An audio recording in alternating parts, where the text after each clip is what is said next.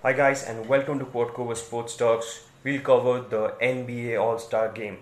So as it happened, the team LeBron James won against Team Giannis in a 157-155 thriller. It was the best All-Star game I have ever seen, and according to the analysts, it is one of the best, if not the best. So NBA kind of revamped the structure of the four quarters.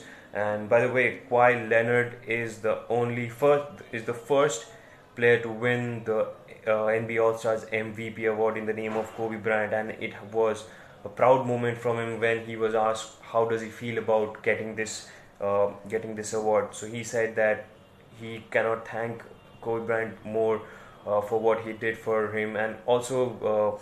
Kawhi Leonard kind of grew up in Los Angeles, so there is a connection between them. Uh, Now talking about the new format, which was really interesting. That is, there are four quarters. First one, after the scoreline, it's going to be reset in the beginning of the second, and same for the third. But there is a twist in the fourth one. In the fourth one, all the points will be accumulated, and the team which is leading, 24 points is going to be added, which will be the threshold or the target, and the first team to reach that target is going to be the winner of the All Stars game. So, for example, if Team LeBron has 100 points after all the accumulation in the total of the three quarters, and Team Giannis has 100 or 90 points. All right. So in the fourth quarter, these points are going to be accumulated. So there's 100 points for LeBron and 90 points for Giannis.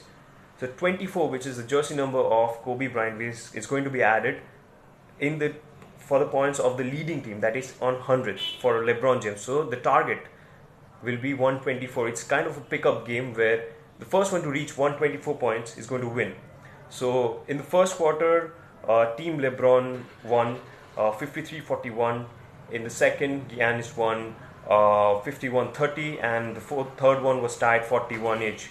So after that, the the target was set at 157 as Team Giannis was leading at the third quarter, and after that it was a mind-blowing performance, and the competitive edge was going off the roofs, and there was no time limit. It was just the target was to reach 157, but Anthony Davis did his part, and at the end, Team LeBron picked up the 69th NBA All-Star Games as a winner, and there has been a lot of money given to the charity each round basis, and Kawhi Leonard is honored by getting the first ever Kobe Bryant first ever NBA All-Star MVP award presented by Kia for the 10th time in a row in the name of Kobe Bryant. So everyone honored, and also the fourth quarter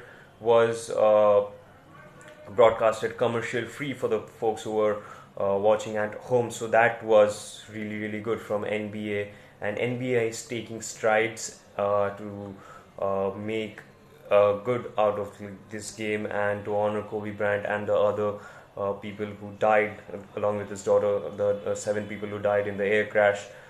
So that's how the All-Star game panned out, and we'll be back again in the championship as the NBA rolls. And keep following and subscribe to our channel, like, share, and comment on what you guys want us to cover in the coming days, and we'll definitely do that.